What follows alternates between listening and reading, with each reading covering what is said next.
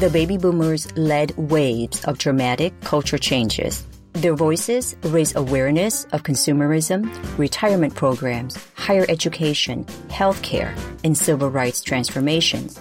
Now, the baby boomers have reached an age where it is our turn to give back to them for their voices, their struggles, and their footprint on the society we benefit from today. Boomer Living TV's podcast is dedicated to the support and the enhancement of senior living and the baby boomers' needs and demands. We welcome conversations between caregivers, providers, gerontologists, geriatricians, neurologists, technologists, developers, and operators with one objective: to serve our baby boomers. By bringing together these experts and the baby boomers' families, we can share our knowledge that will educate and inspire others on how to care for the baby boomers. We're a social platform that focuses on the respect and care of this aging population that gave their youth and their wisdom to the society we benefit from today. Patricia Foss is the Director of Initiatives for Successful Senior Aging at the Wellness Wishes Incorporated. She's a gerontologist, brain health specialist. Her focus is on the health and function of the brain. As a gerontologist, she understands the impact of the boomer generation, the economics, and the medical landscape. She has a master's degree in gerontology and a nursing home administration license, which allows her to understand the needs of the residents, the state and the federal regulations for long-term care and memory care units. Patricia offers solution to out-of-the-box problems and believes ultimately it all comes back to the brain. Well, hey, welcome, Patricia. Thank you so much for being here. I'm really honored to sit here and talk with you. This is great. So please share with us your journey and how you got started in senior living. All right. Well, I was working in medical sales and I was calling on long-term care. I was actually a certified orthotic fitter. I worked with occupational physical therapists. And most of the people I saw were people who had dementia, and they didn't have memory care then. This was back in the 90s. They were in lockdown units, they called them. And so I was appalled by all of that. So I went back to school and got an undergraduate degree in gerontology. I got my nursing home administrator's license, and then I went ahead and got a master's degree in gerontology. I wanted to make a difference with people who had dementia.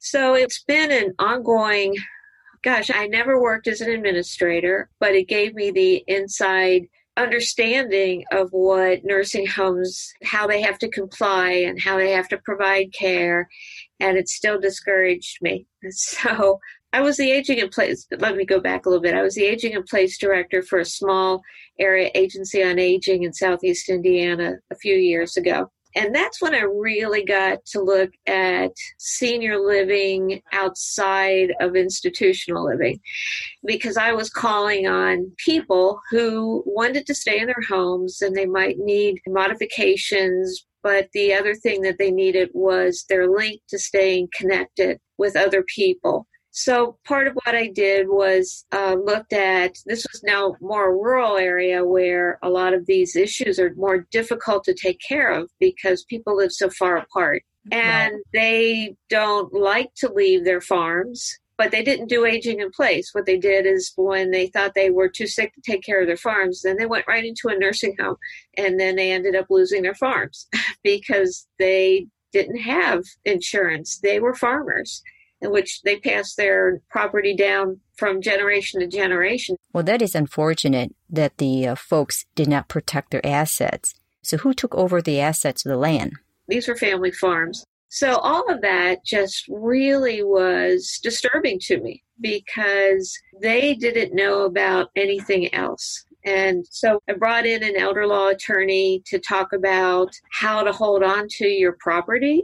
Even if you go into a facility, the steps you needed to take in order to maintain what they owned, instead of going right into a nursing home and Medicaid just took everything after the person died. It was a huge turnout for this seminar, but I just saw so many people losing their family land. So that got me to thinking about how do communities start to adjust to this older group of people, because Southeast Indiana sort of skews older than the national norm anyway. Wow, that's unfortunate.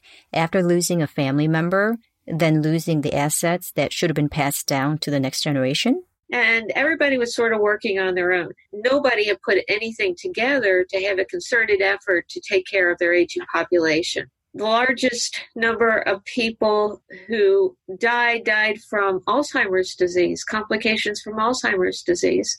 And so they weren't equipped to take care of any of that. There were no geriatricians in Southeast Indiana, and there was one elder law attorney. So their needs were not being met. So I started working with communities and giving them some ideas on how they can start to connect people and look out for the older population. And the early part of it was just looking at, say, one little town is a little tourist town. A riverboat stops there, and people get off the riverboat and they go through all the shops and everything.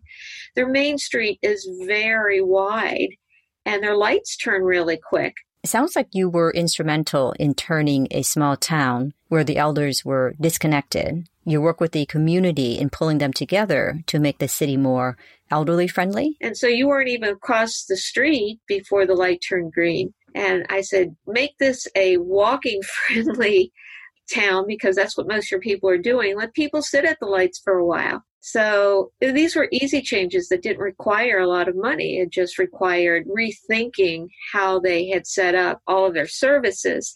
The other thing was making people walk instead of drive became a movement started back in the 90s when I was this was in the last decade, well, in 2000s, when I was at the agency, where they were trying to get small towns to have walkable towns. And so people would not be driving so much, and how Main Street merchants could actually make more and how it'd be healthier for the people. And so it sounds like you were promoting the seniors to become more independent in their later years and to help them stay in their home, keeping in mind the clients that they were actually looking for. And so in Indiana, there was a big push to make Main Street the Main Street and make it very walkable, and they were giving away grants and everything. So my approach to senior living became more about how to become more independent in how you're living your later years, understanding that aging in place if you're sick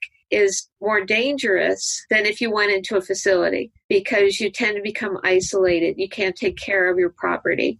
And so learning all the nuances of keeping an older population in their homes was sort of something that I really looked into at that time. So what's the progress of the town, the people, and the land, and the people's mobility around the town? They've changed their streetlights. They've got a strong senior center, a lot of senior programming going on. They are a historic town, so they're really delving into the history of the area so that the people feel some ownership if they've lived there as to how long they've been there, and they now have a say in a lot of the decisions that are made. The walking lights are now, you can hear them as well as see them, and they count down so you know how long you have to get across the street. And they put in dedicated left turn lanes, because older people sometimes have a really difficult time with distances. And so instead of having them try to judge and scoot over to make a left turn, the left turn lanes really take away a lot of that danger that might exist. Wow. So the changes, in my mind, are major for the city to accommodate the elderly population. And the other things are the congregate living sites, they're independent living sites. They've taken like old schools and made them into really nice apartments. And they have people who congregate there. So the big part about this older population, of which the boomers are now in their, they're hitting their mid-70s, are a part of now. So in order to give them alternatives to living in their own home, now boomers aren't going to live the way our parents did. I'm a leading edge boomer, so they're just not going to live that way. The big medical model, nursing homes and everything are not going to make it for the boomers. And so learning how to build congregate living sites where you have nice amenities, you have a lot of activities, they become more of an active aging location, have a lot of appeal. That's a great idea. Congregate living sites or independent living sites. So they refurbish old buildings into apartments for the elders. And yet you have your own place, but you don't have to worry about the maintenance and a lot of your like grocery shopping and a lot of those other things that you might need to have done are done for you. So I think it's a matter of bringing the amenities to people who are entering their senior years and yet don't have the ability to or don't want to stay living in their home. So These things have happened in that location. It was a little easier because it's a smaller town. So you got the community involved to work together to turn old high schools into nice apartments or senior centers. And there are third-party service providers that will bring the amenities to the residents. Wow. So what is the affordability and the price point? No, I don't know the price points. What some of these communities did is they got grant writers on board because the state of Indiana was giving grants to create some of these locations. And so they got grant writers to offset some of the pricing, and the National Agency on Aging started developing programming, and then they asked the local states to take over the programming. And so a lot of this was coming from a national level, and they were giving it, in essence, to the states to implement because they wanted this programming needed to be done. So I started 3 programs while I was there. One was the Chronic Disease Self-Management Program, A Matter of Balance, and there was a fitness program too. So these were 3 programs that were all evidence-based that the National Agency on Aging and the National Council on Aging really did the research on and implemented the programs and then just handed down the implementation procedures to the different states, and then the local area agencies on aging actually put these into place. You got grants to put these programs on at the time. And so they wanted to get data to work with on how it was working. And these 3 programs are still in existence. So it's been a really big win for older people. Now, for the boomers, are they going to go to these places? Because some of them are held in senior centers. No.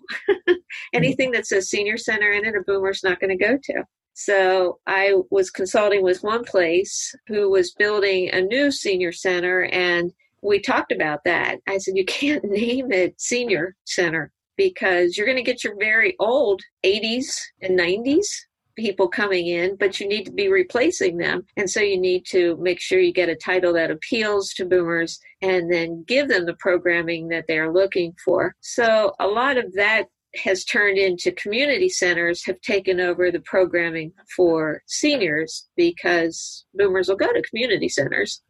Well, that's amazing how a name or a title that comes with a negative connotation can turn off the baby boomers. Yeah, and the boomers don't see themselves like that at all. They hate the name boomers, and me included don't like any of the other names. I do a lot of writing, and it's hard for me to put a title, on the boomer group. So the mindset is very clear about what they want and what they don't want. And even if they're not in good health, in their heads, they think they're okay. Well, that is great. You started 3 programs, the Chronic Disease Self-Management Program, the Balance Program, and the Fitness Program for the elders. When I was doing some research on senior living, there was a really big program that was starting to take place. Are you familiar with the village concept? Well, this started in Beacon Hill, and there were a whole neighborhood of older people that didn't want to leave their homes, and yet their health was deteriorating, and their homes needed upkeep and maintenance in the winter, shoveling and making sure everything's okay, and in the summer, cutting grass and all that. They had a lot of needs that weren't being met. And so they put together what was called a village. So all of these people, through a membership, joined the Beacon Hill Village. And they had an administrator. They hardly have any type of group that oversees them that they pay. Most of the people that put all the programs together are people who are living in the neighborhoods. So the village concept is through a membership, which the elderly can join, where the community bring the amenities to the elders. And so what Beacon Hill did is for a certain subscription each year, you were part of this village, and whatever you needed, you got. They took care of transportation, they took care of maintenance, they took care of snow removal, they would walk your dog. They are associated with MIT as far as learning about some aging in place aids. They have courses, and they're big time courses. So you can join this, you can be part of this village at age 55. And what they found were a lot of kids were buying membership for their parents. So they could stay in their homes and they knew they were safe and they knew they were connected with a group of people who would always be looking out for them. And the administrating group would vet contractors or anybody that was coming in to work with this group of people. They were all vetted. And the contractors or whoever came in gave anybody who lived there a discount on their services that they might need. So they became a very, very strong organization. And it worked extremely well. A lot of the problems, like transportation, is a huge problem when you can't drive anymore. Yeah. I mean, they have not worked that out. That is one of the hardest things to take care of when you take away somebody's driver's license. So just even working, they provided transportation to the store, to the doctor's office, whatever they needed, they provided it. Now, they depended on people who were part of the village to volunteer to do a lot of these things too. And they also recruited a lot of college kids to come in and volunteer. So they operate more on a volunteer basis to keep their costs down. So this was on a volunteer basis. So how is the turnout or the participation? But the model works so well, it is sprung up all over the country. There's a number of them in Washington, D.C., which is really interesting in and of itself. But I guess when you're in a place, you don't want to leave it when housing is expensive. There's a few in New York. They're all over. And some of them take a little bit different approach to how they run their village. They actually have a village network, which is an online group, which will help them work through all of the different administrative things they have to work on as far as their city and state are concerned, and working with all of their different laws that they have to adhere to and how to handle the taxes and everything else that they're part of. So they've got a networking group that researches the best of these villages, and then they all share. And so it takes a couple of years for this to be able to be viable. The first couple of years are sort of costly because you're trying to put services in place, yet you don't have the membership to support the cost of those. So the first couple of years are a little bit tough. But once they've got it worked out, then I never really wanted to be an administrator in a nursing home, but this is one place I would like to be an administrator because I just think it solves so many problems. So this sounds like a community with residences that are relatively high functioning. So can this village concept work when the residents need more medical care? What if the residents need OT, PT, or require hospitalization or need to go to skilled nursing facility? Everything comes to them. So if they have memory problems, they will provide caregivers. They will bring OT and PT to the person. And so all medical, since it starts so young, you have a lot of people doing the traveling and enjoying all the benefits of having somebody watch your place while you're gone. But it takes you from that point until you die. So if somebody requires hospitalization or has to go to a skilled nursing facility, they vet all of that out too. But they will take care of you as long as your medical condition allows you to be able to receive your care at home. They will do whatever it takes for you to have that care. They sort of initially called it a nursing home without walls. So everything is available to you, and that's part of your membership. The membership's a little more costly if you require all of the concierge services that they provide. But if you're just there to be part of, there's one in the Cincinnati area that they had an independent living area that had a waiting list of over 300 people. They knew that they could never be able to take care of it. So they formed a village, and it was part of the CCRC, the Continuing Care Retirement Community. And they had one option where if you're healthy enough and you don't really need any of the concierge services, say you lived in an apartment and you didn't need all of the maintenance or any type of services like that, you had a reduced membership fee. Wow. So the membership allows you to get OT and PT, and it includes transportation to hospitals and skilled nursing facility. But if you need the concierge services where they're providing a whole lot more services to you, the membership was higher. Now, at Beacon Hill, it's a little bit of a hefty fee, but they also fundraise all year round and give scholarships to people who can't afford to pay to be part of Beacon Hill. Is there an entrance fee? No entrance fee. It's just like a membership fee. And that's an annual fee. And so they don't want to turn anybody away. And so they fundraise all year round to make sure that there's a scholarship fund available for people who want to be part of the community but don't have the funds to be able to do it. So there's a long wait list you mentioned, about 300 people or so. So what is being done to prepare for the upcoming growth of the baby boomers? There's nothing being done. So I've been a gerontologist since 2004. And in all the aging conferences I went to, even at that point, all of the situations that the boomers were going to present were discussed. And everybody knew that was the big elephant in the room. There were a lot of business people there trying to learn about this big demographic and what they can do. And there were gerontologists there who wanted to see what the business community was going to do. And the gap was just amazing. The groups, they talk about how the boomers changed everything as they were growing up because the group was so big.